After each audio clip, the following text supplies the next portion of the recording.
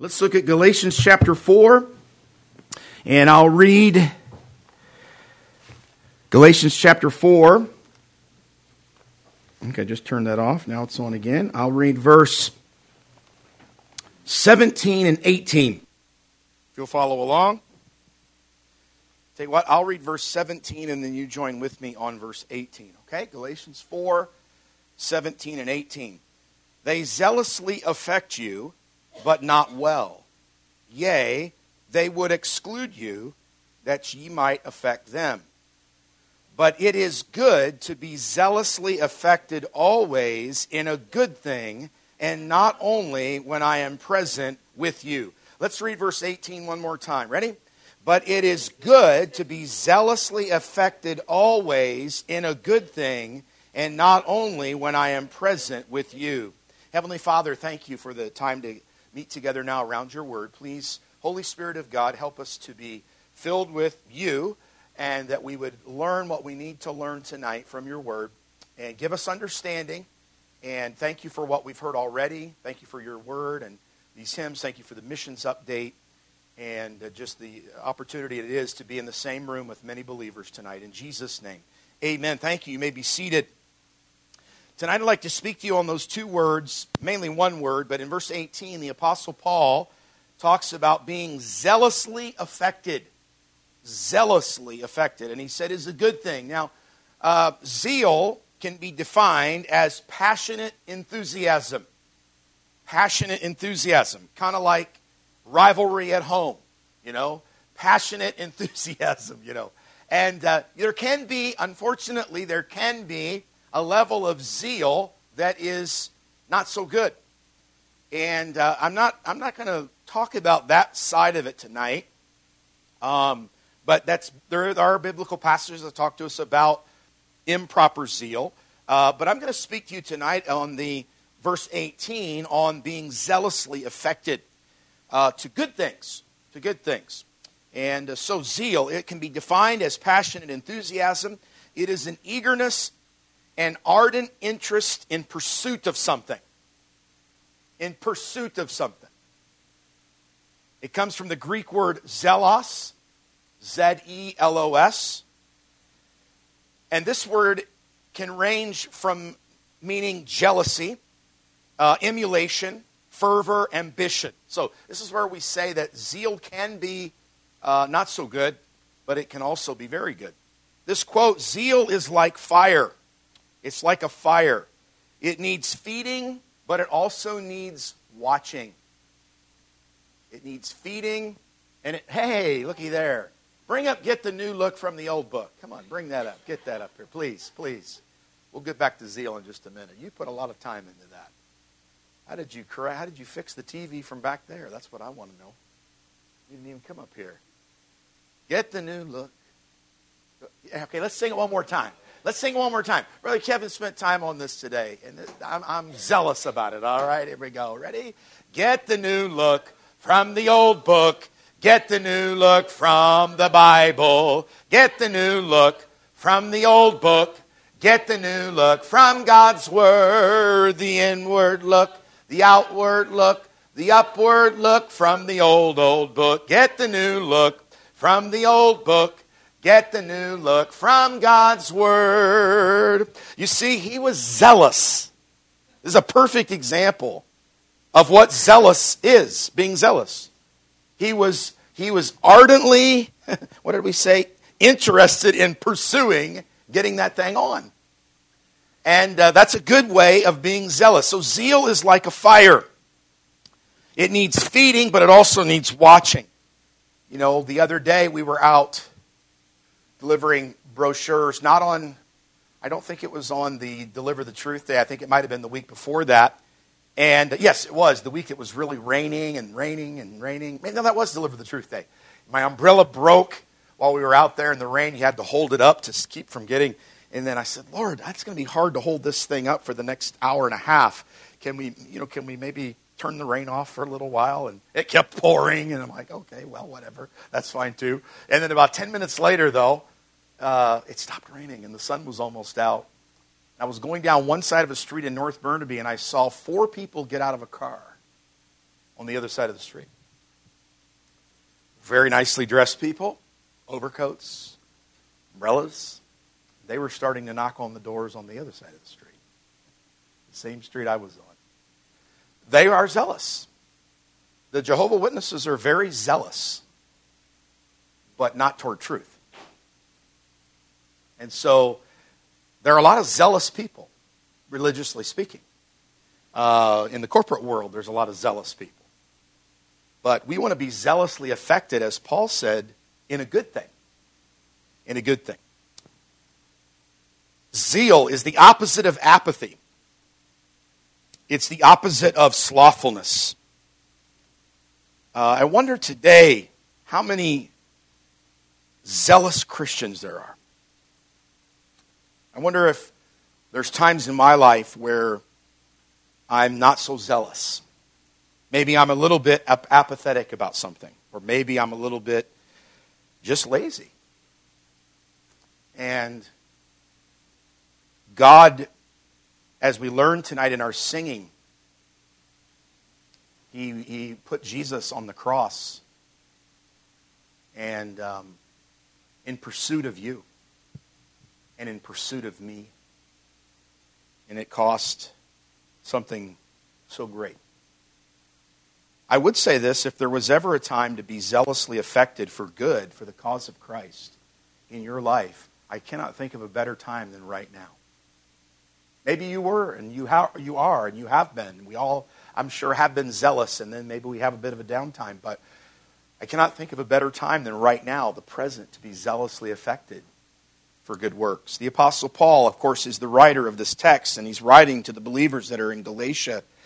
And he's challenging them, and he's concerned about them because he doesn't want them to be swept away by the error of the Judaizers that are a problem for them, and being zealous but not for good works.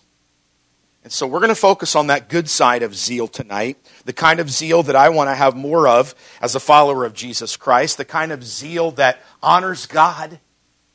It's not so that people can pat me on the back or pat you on the back, but we want to be zealously affected for the glory of God. And no better time than the present. So, several things, and again, some of this is repetitious, but repetitious is what we need. Turn to Psalm 119. Psalm 119, we'll get as many of these in as we can.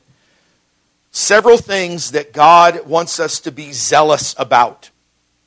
Psalm 119 and verse 139. Psalm 119, 139. My zeal hath consumed me, because mine enemies have forgotten thy words. Thy word is very pure. Therefore thy servant loveth it. We need to be zealous for the word of God. Zealous for the word of God. Remember that word, remember the definition. It is an eagerness and an ardent interest in pursuit of something. It is our theme all year long, living by the word. To be zealous about the word of God. I'm reminded of the believers in the early church in Acts chapter 17. In Acts chapter 17, they are referred to as the Bereans. How many of you have ever read about the Bereans? The Bereans. Acts 17:11. Let's read about them. If you haven't, you'll read about them right now.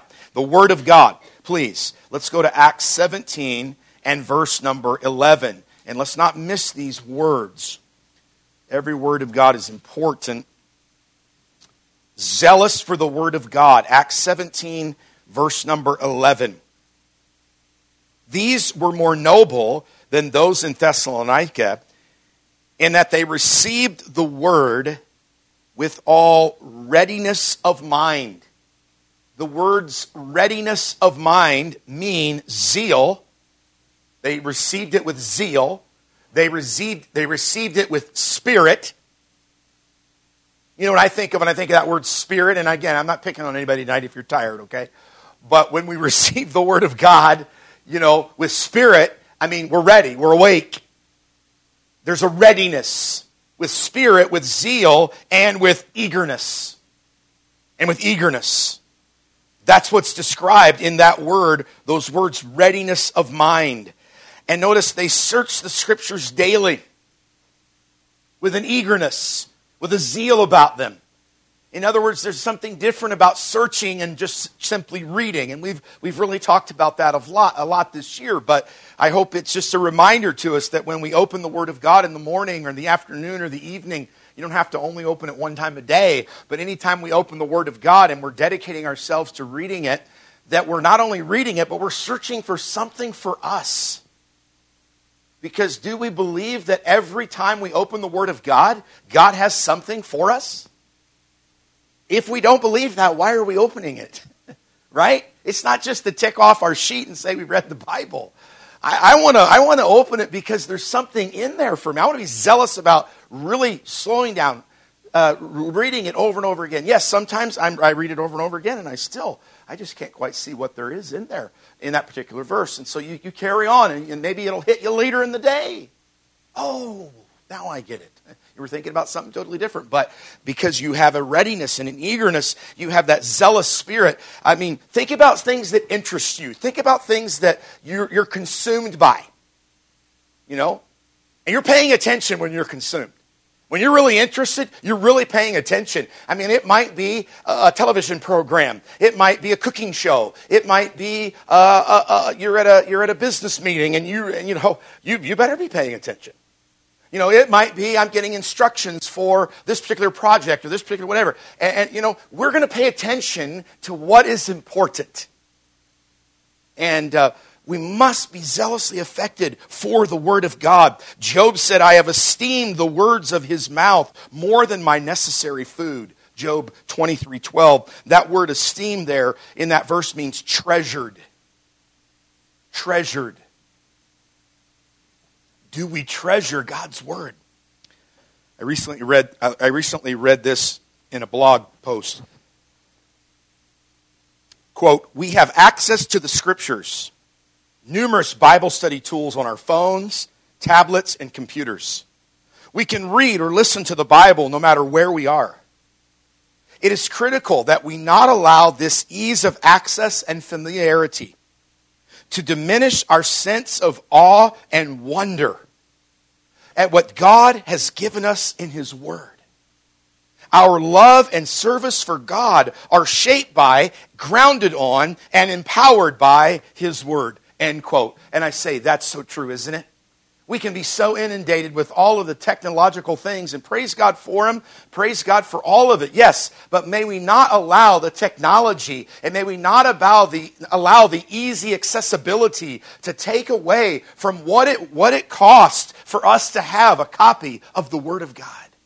People have given their lives to keep this Word of God going for you and for me. And there's a great trail of blood behind me of people that have given their life. And of course, the Lord Jesus Christ, and on it goes. But may we be zealously affected by the Word of God. I have one other verse, Isaiah 66.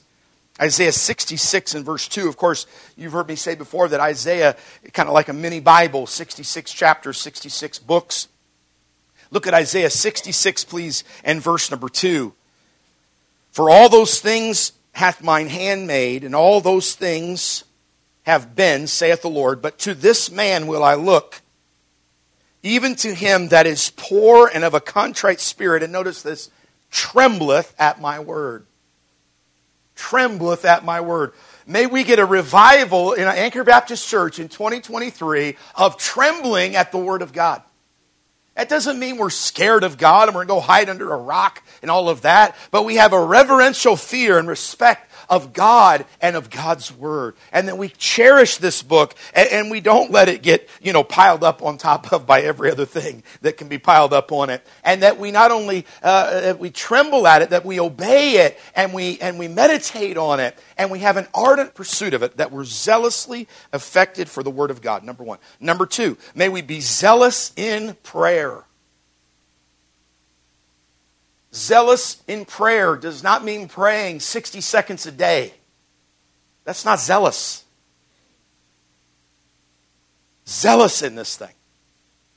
Ardently pursuing it. Eagerly pursuing it. The fact that as a believer, we, sinners saved by grace that we sang about earlier tonight, can go into the presence of a holy God. in the name of Jesus and by the shed blood of the Lord Jesus Christ. Turn to James 5. James 5. And if these are familiar verses, but I hope you're marking them down, at least listening very carefully, because we ought to be thinking about these verses, looking at them, meditating on them, Scripture, and memorizing them. Sorry. Confess your faults, James 5:16. There's much context here, but for the sake of time, we're looking primarily at the last half of this verse. Confess your faults one to another, pray for one another, that ye may be healed. The effectual, fervent prayer of a righteous man availeth much. Zealous, effectual, fervent. The word effectual there, another word for it could be effective, earnest, zealous in prayer. Turn back just a few pages to Colossians. Colossians chapter 4. I'm just asking the Lord to point out in your life, and I'm asking the Lord to point out in my life, maybe one of these things, or two of these things, or three of these things, or all of them, that I need to be more zealous about. I'm not saying that you don't read your Bible and that we don't pray. But what I am saying is, are we zealous about it? I think there's a big difference between tipping and going in and, just getting in and just doing a little bit, or being zealously affected by it. I have a mission. I'm on a mission to open God's Word and find something for me for that day. But not just for me to give to somebody else, to teach others also. But I'm going into this prayer time, and I'm going into the presence of God on behalf of others, and I'm going in there with a purpose, zealously. Colossians chapter 4, verse number 12. Epaphras, who is one of you, servant of Christ, saluteth you, always laboring fervently for you in what, church? Prayers. Wow. What a testimony. What if it could be said of you and me tonight? That we put our name in there, and we're not supposed to compare ourselves among ourselves, but what a testimony that Epaphras is known as someone who labored fervently for the Christians that are in Colossae. There's somebody praying for you. And as we go to these missionary updates, and as we hear about, that's going to be quite a change for the Morris family. Did you catch that? The pastor of the church where they're laboring is resigning. And they're there. They've only been there a year this week. And the pastor's leaving. That's between the pastor and the Lord. But the point is, he's leaving, and there's the Morrises. We need to really pray for them. I know we do, but we need to fervently, we need to zealously pray for them this week. Because Satan will use that in their life, as a great discouragement. Here's this man that they're working under. And again, we don't have to worry about the whys they're leaving, but let's pray zealously for them. We just got this letter today. I don't think it's a mistake that we got it today. Let's, as Anchor Baptist Church, those of us that are here, and we'll get that letter out tomorrow, let's zealously pray for them. And Mrs. Morris and those 3 children, she still needs to get her driver's license. And there's a whole lot of stuff to go through. We could say that about all of our missionaries in different ways. But let's be an Epaphras. Zealously praying, fervently praying, laboring. We pray for something for a little while. I'll be the first one to admit, sometimes we pray for someone or something, and we might pray for weeks, we might pray for months. It might even start getting into 6 months, 7 months, and it seems like nothing's happening. Just don't forget that one passage in the Bible. Forgive me for not having it written down in my notes where the angel was on the way with the answer. Gabriel, I think it was. He was on the way with the answer, and he was met by the forces of evil, and they had to do a little bit of duking it out. Battling it out, And he broke through, and he came with the answer. I don't remember the whole story. It's because there was prayer being made. So don't stop praying. Zealously praying. 1 Thessalonians chapter 3. Just turn over back a couple pages. 1 Thessalonians chapter 3. It says, night and day praying exceedingly that we might see your face and might perfect that which is lacking in your faith. We prayed for you to have greater faith. We prayed for you night and day. We prayed exceedingly. Zealous in prayer. This is something that I'm praying about. Charles Spurgeon, the 19th century English preacher, was known as the Prince of Preachers. Possibly more in print about Charles Spurgeon than any other preacher today, of his sermons in writing, I mean. It is not an exaggeration to say that thousands came to Christ through the preaching of Charles Spurgeon. One day a group of young ministers came to the church there in England, in London. After showing them the massive sanctuary, Spurgeon offered to show them his, quote, boiler room. The guests were not interested because boiler rooms were not a very pleasant place to visit. Dusty, dirty, smelly, hot, dry, the basement, maybe some four-legged critters running around in there, who knows? In Spurgeon's time, steam was the power of the day. Boiler rooms were the powerhouses, the driving forces of everything. Spurgeon led the young ministers down to the basement, where they found about 100 people in prayer in the boiler room. This, Spurgeon said with a smile, is my boiler room. Whenever Spurgeon was asked the secret of his ministry, he always replied, the people are praying. The people are praying. How zealous are we? How zealous are we about prayer? Zealous for the Word of God. Zealous for prayer. Number 3, zealous over the house of God. The house of God. 1 Timothy chapter 3. You're close by, just a couple of pages over. 1 Timothy chapter 3. But if I tarry long, verse 15, that thou mayest know how thou oughtest to behave thyself in the house of God, which is the church of the living God, the pillar and ground of the truth. The house of God.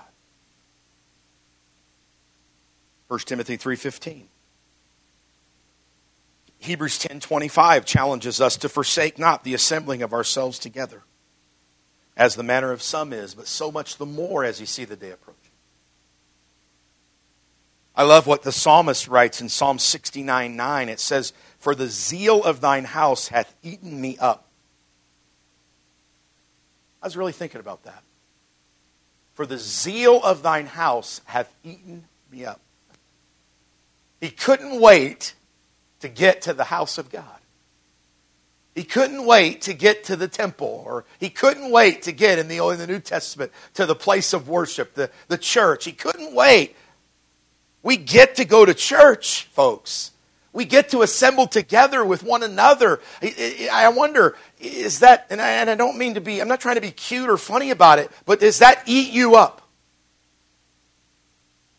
Or is it more of a responsibility? I think it is a responsibility. I think there is duty there. But I don't want to stay in my Christian life from each and area of these things as it being all about duty. I don't want to have the attitude of, well, it's time to get up. I'm getting up now, so I got to read the Bible. No. I want to be ardently passionate about getting into the Word of God, getting into prayer, being with the family of God, and so zealous about these things. For the zeal of thine house hath eaten me up. Number 4. Zealous for the Great Commission. Zealous for the Great Commission. Turn to 2 Corinthians chapter 9, please. 2 Corinthians chapter 9. I'm so thankful for Bible examples. There's bad ones that we don't want to follow, but then there's good ones that we ought to really follow as well. Avoid the bad, follow the good. Look what 2 Corinthians 9, verse 2 says. For I know the forwardness of your mind, for which I boast of you to them of Macedonia. I was talking about you. He's saying this to the church at Corinth. I've been letting people know about you. What was he letting them know? That Achaia was ready a year ago, and your zeal hath provoked very many. The zeal of the Corinthian believers made a difference in the lives of many people. That's what I want. I don't want my zeal to be for my glory. I want it to be for God's glory. But I want the zeal that God puts in me to be a difference maker. As Paul writes here, that it would be provoking. What does that mean? It means a stirring. You know, zeal is contagious. So are all the negative things too. God help me not to be someone who pours water on the fire. God help me to be someone who flames the fire. God help me not to be someone who's always saying, well, what about this? No, help me to be someone who says, God is really good. It's amazing how good God is. You know, I tend to be sometimes a little bit negative about and seeing sometimes the glass half full. I don't want to be that way. The glass is half empty. I don't want to be that way. I want to be half full kind of guy. That the zeal that God would create in me would be provoking of others. Critics are a dime a dozen. Let's be zealous for the Great Commission. Look at verse 13 of the same chapter. He said, whilst by the experiment of this ministration they glorify God for your professed subjection unto what? The gospel of Christ. And for your liberal distribution unto them and unto all men. They distributed liberally to the spread of the gospel of Jesus Christ. In this case, I believe it's speaking about giving. They were willing to give to the spread of the gospel of Jesus Christ. And so I'm thankful for the missions giving. I'm thankful for we'll give a report on Sunday night and we'll have time to rejoice in the Lord in that. But let us always be zealous for the Great Commission. Now also along with this though, a giving church will also be a going church. Giving is part of it. We had a prayer meeting tonight at 5 o'clock. Brother Kevin and I prayed, and we prayed specifically that God would call someone out of Anchor Baptist Church because of the missionary update tonight, that God would call somebody out of Anchor Baptist Church to go to the mission field. I believe we prayed it in faith. It's not about us praying that, but it starts somewhere. The Great Commission, we want to be a sending church. God wants us to go. Let's go. Turn to Isaiah 57. I think we have an Old Testament illustration that we can use to this. We'll have some sound effects here in just a minute.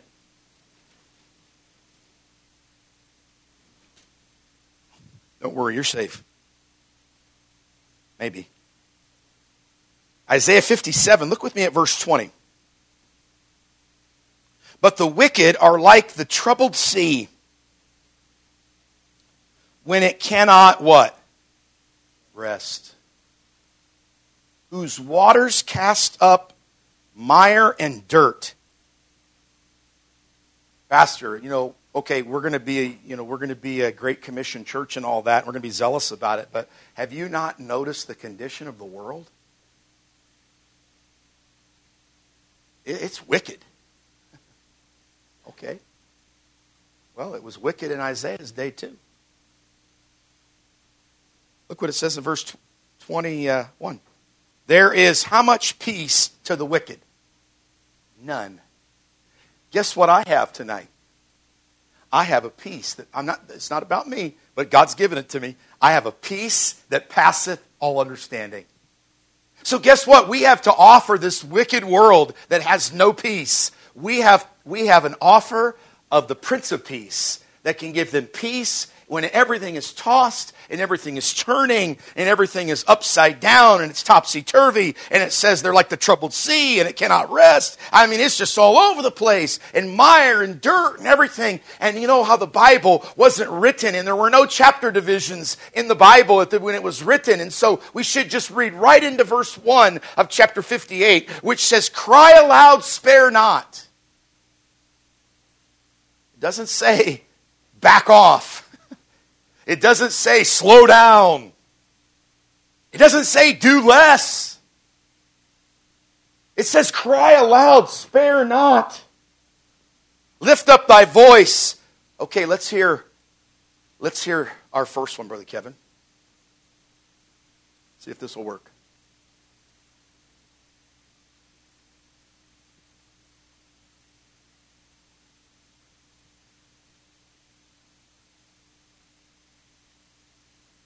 Take two.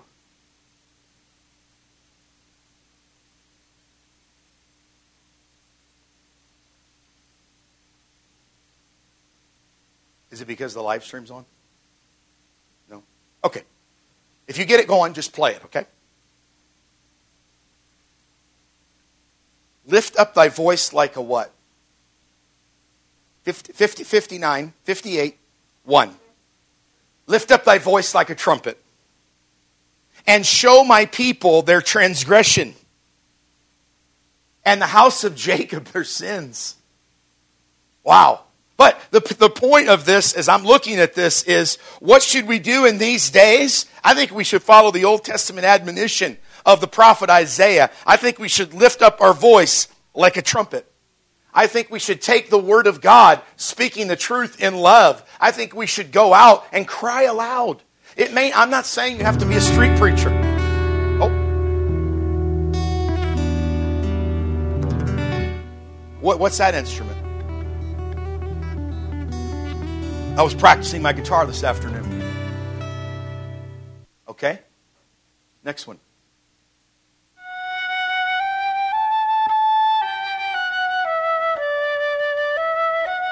No offense, guitar players. No offense, flutist. But let's hear the third one. That's beautiful, by the way.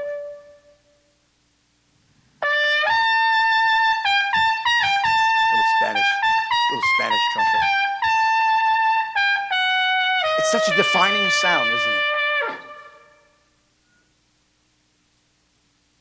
I love the first two instruments, don't get me wrong. But there's a reason why the prophet did not say cry aloud like a flute. There's a reason why he didn't say cry aloud like a guitar.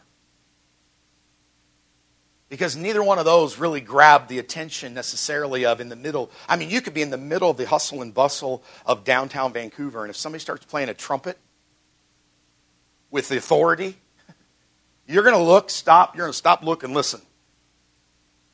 We have a message. It is not under my authority. It is not under your authority. But we have a message that can be given, a message of hope, a message of peace. I'm just saying tonight, may God help us to be zealous for the Great Commission. One individual changed by the truth of the gospel can lead to a great harvest of souls. Mr. Kimball was his name. He was a Sunday school teacher. In 1858, he would lead a Boston shoe clerk to give his life to Christ.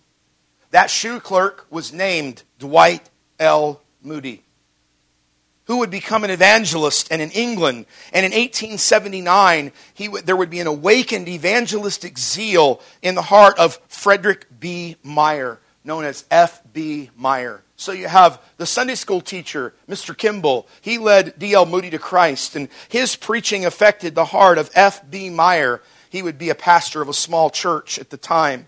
F.B. Meyer would be preaching on an American college campus, and he would lead to Christ a student by the name of J. Wilbur Chapman. Mr. Chapman was engaged in YMCA work, Young Men Christians Association. There's a lot more Christian about it than there is today, back in this day.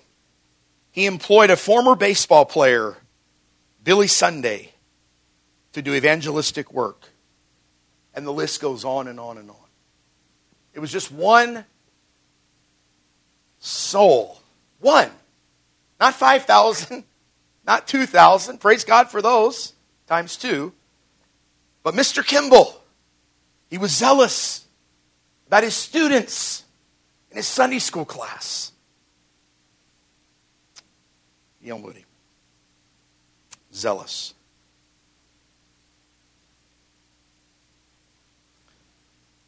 How is your zealous? How zealous are you tonight? There's more, but that's okay for tonight, I think. How zealous am I?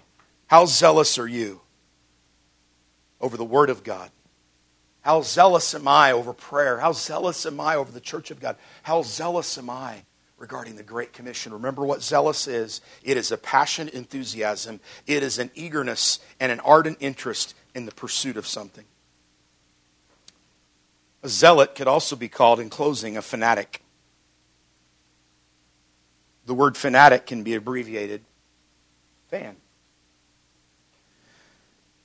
A great example of zeal can be seen in the actions of true sports fans. They are fanatics. But Paul said, it is good to be zealously affected always in a good thing. If your zeal is going in the wrong direction, I'm thankful for zeal.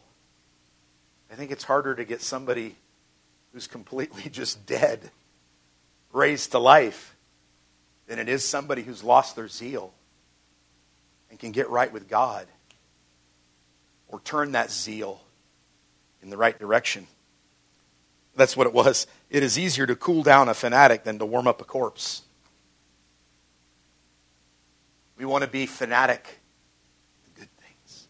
I think these 4 areas tonight would be considered good things. God's Word, prayer, God's church, and God's commission.